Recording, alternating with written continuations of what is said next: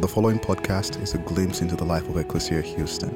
We pray it is a blessing as you seek to follow Jesus, the liberating King, and live in His kingdom here on earth as it is in heaven. This is actually my favorite time of the year. If you're like me and you didn't grow up in a liturgical tradition, you might not know, or you might have to be reminded that today is the first Sunday of Advent. And Advent just means coming. And so for Christians throughout history, Advent means, in terms of a liturgical calendar, Advent is the first day of the new year, of the new Christian year. And so this is a time before Christmas Eve and Christmas Day where we anticipate the coming of Jesus into the world and all that Jesus has done and is doing. So if you're the kind of person that makes New Year's resolutions, you can start today. You don't even have to wait until January. So then by the time we get to January, you can have quit all of your resolutions and feel really good about it. But it's a great time of year, and I hope that in this season, that God will do something miraculous and beautiful, inspiring in your life as you see Jesus anew. And as we open the scriptures, let me just pray for our time together. Creator God, we're grateful that you have called us into this company of people and that you have made us your own. And as we enter into this Advent season, would you give us eyes again to see the real Jesus and what he is doing in the world, how he has transformed and restored our lives and brought healing to us. And God, we would ask that you would give it to us in ways that would inspire us to live as your people. And so, Lord, we ask that you open our hearts and open our ears. And toward that end, I pray that you pour through me the gift of teaching so that we can see you and hear you again and leave this place, God, knowing that we have had a genuine encounter with your word and your word alone. And we ask for all of this in the name of the Father, the Son, and the Holy Spirit. Amen. Well, for most of us, I know that we are wrapping up Thanksgiving week. And so some of us had people travel here. My mom was with us and our family. I know some of you are just returning from travels. And I'm imagining that while you were with friends or family at Thanksgiving, or if you did a Friendsgiving, something like that, and one of the things that you did with that group of people is that you shared stories, and that while you were sharing stories, you remembered or you saw glimpses of either why you are the way that you are, why you don't want to be the way that they are.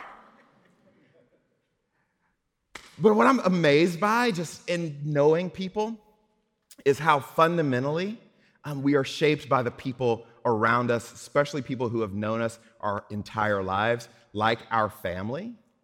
So I had a college roommate who was very high-strung and anxiety-ridden, and he kind of bragged about his grades, and nothing was ever right or perfect or anything like that. Nothing was ever good enough. And then we got to graduation weekend, and his parents came to town, and they came over to our house for lunch before graduation, and I met his mother, and that explained it all. Like, you've had this experience, so couples, when I perform their wedding, most of the couples, I have them go through a tool called Prepare, and then we talk about all the things that usually or typically come up in marriage you have to deal with about your family background and your future spouse's family background and how you're gonna handle finances and if you have kids and all of that. And most times, it's pretty typical, the things that you would expect, but then every now and then there's a person in the marriage that is really different than what you would expect, and they don't understand each other, or they're having trouble communicating about one thing in particular, and I don't get it, and they don't get it, and then we get to the rehearsal dinner, and I meet the family, and I go, oh, he's right about your father, like she's right about your mother. And that's just kind of who we are. Like we are people who are products of other people. And the older I get, one of the things that's become clearer and clearer to me is that you don't know anybody until you know their story. And that you can think that you know somebody, and what you know when you haven't met someone's family or the people around them that love them deeply, you kind of know what they would put like maybe on their Tinder profile or like on Facebook, like you're getting their resume. And when the family comes around, like you get the real thing, like that's why they're like this, or worse. Your family's around, and you realize that's why I'm like this. And we had this experience this week. My wife and I are in the kitchen, my mother's in the living room, and she says something, and I just tense up, and I go, that's why I'm like this. We're products of people's stories. And one of the beautiful things about Advent is that it gives us an opportunity to re-enter Jesus' story. And I'm not terribly old, but I'm old enough to know this and be concerned about it, that never before in the course of my lifetime have we had so many people who have spoken so publicly about Jesus, or with the name of Jesus on their lips, and they don't know Jesus. They don't know Jesus because they don't know the Jesus story. There are too many of us, too many people around the world who basically know the crucifixion story. And Dallas Willard says that turns Christians into vampire believers who need Jesus for his blood and nothing else. Like we just need Jesus to die, but all of the stuff that Jesus taught, all the things he said, who he spent time with, who his family was, like that doesn't matter to us. And the reason that that's a problem is that doesn't matter to you. We get to a place where what Jesus actually did and said and taught, the people he spent time with, his family, if we don't know that story, then we risk missing Jesus altogether because you don't know anybody until you know their story. And there are too many people who know little incidental, episodic facts about what Jesus did, but they don't know Jesus.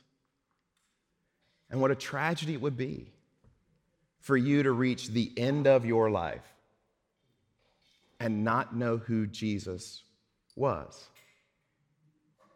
And so when the gospel writer Matthew starts telling Jesus the story, he doesn't tell it like you or I would tell it.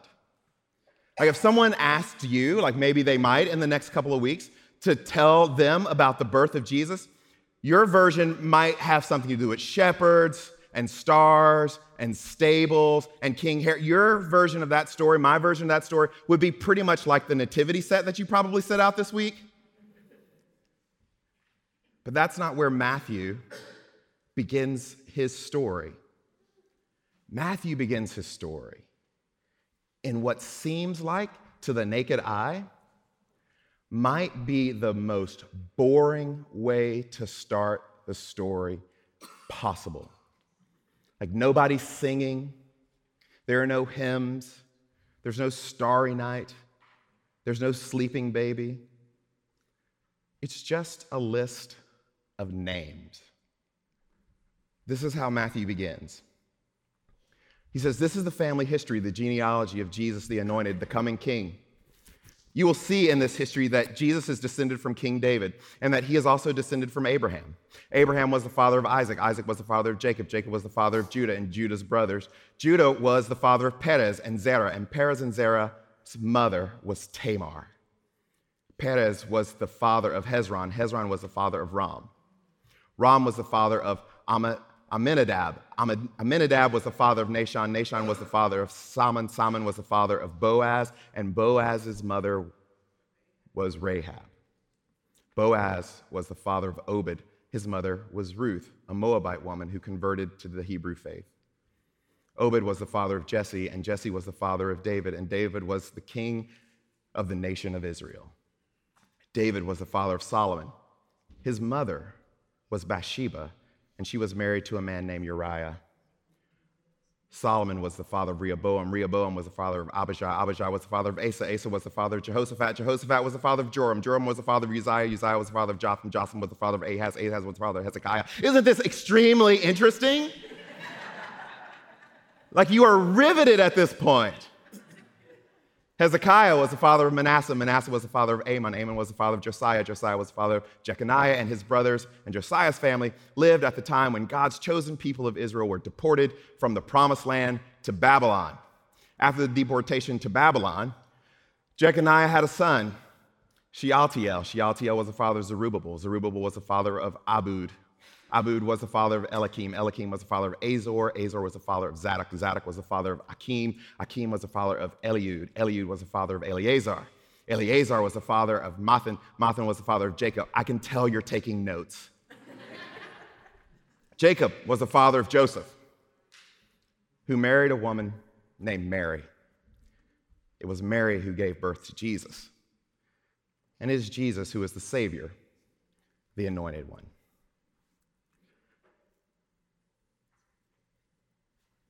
None of you would tell your friends this is the story of Jesus. Not if you actually wanted to keep them as friends. But if you were living in the ancient world and you want to tell someone story, this is how you would do it. Especially if you were a Jew, because one of the hallmarks of being a true Jew is being able to show that all throughout your lineage that you were a Jew.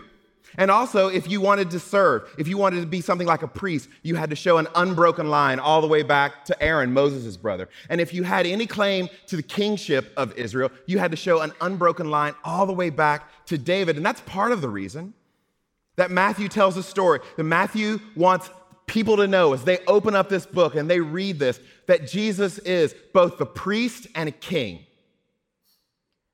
But that's not all Matthew wants people to know. Because Matthew does something in this list of names that no one else would do. Matthew names 5 women. And those women are Tamar, Rahab, Ruth, Bathsheba, and Mary. And each one of them has a son. And each one of them has a son under suspicious conditions. And the reason no one would tell you this about these women is because in the ancient world, women had no standing. A woman couldn't own property. Matter of fact, she was property. For her whole life, she was either property of her father and then later her husband. And in the ancient world, Jewish men would go to the temple and they would pray and they would thank God that God had not made them a Gentile, a slave, or a woman. But there they are, these 5 women.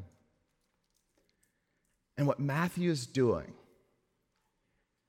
is he is telling me that I will not understand Jesus if I don't understand the stories of these women. And the first one that Matthew talks about is Tamar. And her story is in Genesis 38. But her story doesn't actually begin with her. It begins with her father-in-law, a man named Judah. And Judah is Joseph's brother, and he decides to leave home, and he goes off to a foreign land, and there he meets a woman. And he meets this woman and marries her, and the two of them have a child, a son, and his name was And then they have a second son, his name is Onan. And then they have a third son. And when those boys get old enough, he marries them off. And marries a woman named Tamar. But Genesis tells us that is wicked. And he dies really quickly. And so Judah does what he's supposed to do, that he hooks up Tamar with his second son, Onan. But Onan doesn't finish the deal. He disobeys both God and his father, and he is killed. And so Judah comes to Tamar and he says, my last son is really too young to get married. So keep on your widow's clothes and go back to your father, and when he's old enough, well, I'll send for you, and then you can marry my last son, my final son. Except he doesn't. And Tamar stays with her father.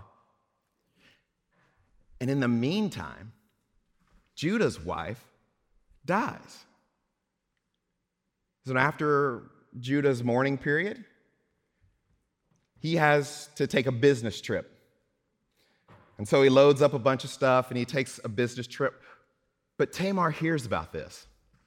And she goes to the city where she knows Judah is going, takes off her widow's clothes, puts on regular clothes, but veils her face, and she waits at the entrance of the city. And there she meets Judah. And she looks at Judah's son and says, "He looks old enough to me." So Judah believes that Tamar is a prostitute.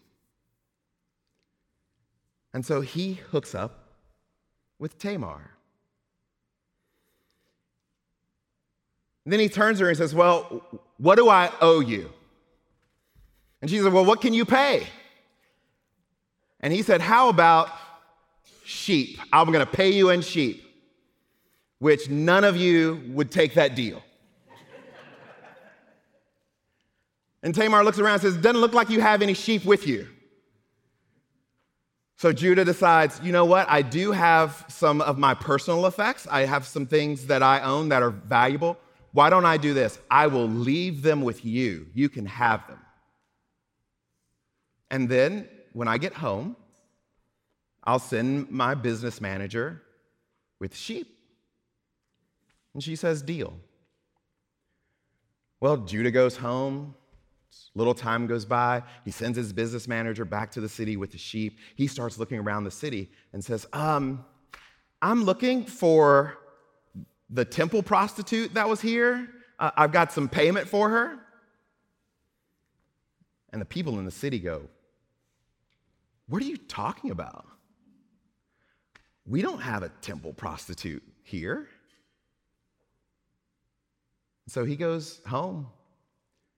And he tells Judah, he says, I went back and they say they don't have a temple prostitute, so I brought your sheep back.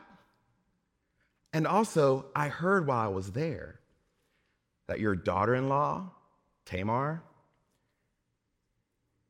is pregnant. Well, Judah is incensed. And he says, "You go and find Tamar, and you tell her that what she has done is unrighteous. Take her out and have her burned." "Okay, boss." He heads out, finds Tamar, says, You've become pregnant out of wedlock. This is a disgrace to you and to your family. We're going to have you burned." And Tamar says, "Not so fast.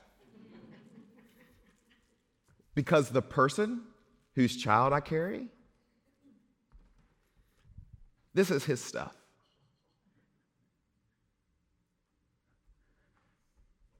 When Judah hears about this, he says, "Go get Tamar and bring her back to live here, because she is more righteous than I am." See, you really ought to read your Bible. There's some crazy stuff in there. And she does. And she is in the line of Jesus. And in this one little story, reaching all the way back to Genesis 38, we discover why Jesus does the things that Jesus does. Why Jesus treats people the way Jesus treats people. And one of the first things we learn is that when it comes to Jesus, the excluded are included. Women in the ancient world had virtually no options. They were the property of their fathers or their husbands. And now that Tamar has had 2 husbands who died, what is she supposed to do? She's excluded from the family, sent back to live with her father, who has already done his best to offload her to someone else. She's this cunning because she has to be. Have you known anyone? Have you ever met anyone who lost 2 spouses? Have you ever felt at any point in your life that there was absolutely no future for you? It didn't have to be your fault. You didn't have to cause it. Just you ran out of runway, everything was done, and there was no place to go. That's Tamar. And so it's no wonder when you fast forward in the life of Jesus that he stands at a well with a Samaritan woman who has had 5 husbands and extends hospitality and grace to her that other people don't extend. Jesus includes the excluded, not simply because Jesus is Jesus, but because Jesus comes from people who are excluded. That they are his family. And surely I'm not the only person in the world who, when you hear a story that maybe other people seem callous or estranged from, you think to yourself, oh no, that happened to my aunt, my uncle, my cousin. These women have endured tragedy. And Jesus says, for all of you who have felt overlooked and left out because other people made judgments about situations that they weren't in, you can be a part of my family.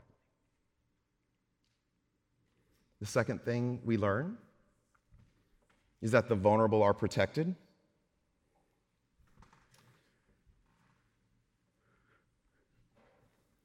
When Tamar loses 2 husbands,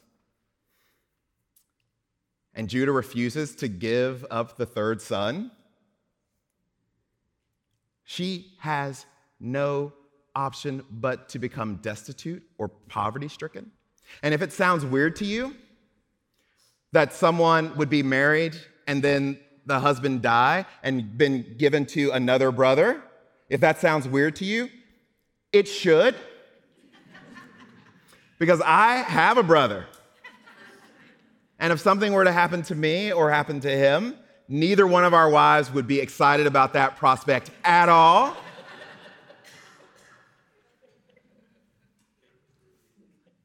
But this goes all the way back.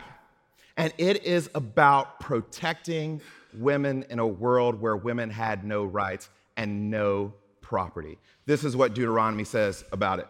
It says, when 2 brothers are living together, sharing family property that hasn't been divided, if one of them dies, leaving a widow without sons, his widow must not be married to a man outside the family. The brother should marry his sister-in-law and try to have children with her in his brother's name. Moses says, her firstborn son will be named after the brother who died, so that the first husband's name will not disappear from Israel, and that son will receive his share of the family inheritance. If a man doesn't want to marry his brother's widow, she should go to the elders at the city gate and make a formal complaint. My husband died, and his brother refuses to keep his name alive in Israel. He won't marry me and give me children. The elders of the city will send for him and try to persuade him. He may resist and say, I don't want to marry her. In that case, the widow will come up to him with the elders looking on and pull one of his sandals off his foot, spit in his face, and then say, if a man won't make sure his brother's family line continues, he deserves this kind of disgrace for not continuing his brother's house. From then on, throughout Israel, his family will be known as the house with the missing sandal, and they'll all be disgraced. That is some serious ancient shade right there.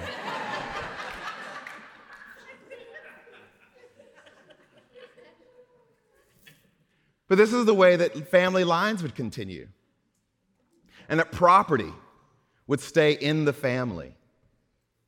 Levirate marriage existed to protect women. But Judah's family has disgraced themselves. For first of all, Tamar's first husband was evil, wicked. And Onan did not want to be the father of her children. And now Judah, he's cast her out back home. So it's not surprising that later on, when a group of men bring another powerless and vulnerable woman to Jesus who has been caught in adultery, that Jesus says, I don't condemn you. I don't condemn you because I know that you don't have very many good options. I don't condemn you because clearly you are suffering at the hands of evil men. Jesus is not making up his ministry as he goes. He is living out a story where the vulnerable are always protected. And the final thing we learn is what good fathers give. Just think about Judah for a minute. He's lost 2 sons. Have you known people who have lost children? Most of us would confess that we can't dream of anything worse than losing our children. And he's lost 2. And he thinks he knows a black widow when he sees one. And he's not about to give up his 3rd. And this is the gospel story that Judah resists giving his last son, but God freely gives his first son, knowing what it would cost. And that's why, Ecclesia, this time of year during Advent, we ask you to do crazy things like spend less and give more and worship fully and love all. Because we want to emulate, we want to reproduce the self-giving sacrifice that God gave to us, that God gives freely. And we want to be people who give freely. So in a moment, when we share communion together, we'll have our offering baskets back out. And that's an opportunity for you and all through Advent to partner with us and our friends at Living Water. Because like the video mentioned, everything starts with water. You can't build communities, you can't build society, you can't build infrastructure if people don't have clean water. And this is our opportunity to step into the full story of Jesus and not simply be vampire Christians who only need Jesus for his blood. And so may your Advent season, may this holiday be full of living out the best that God has given you and the full story of Jesus Christ our Lord. Let me pray for you.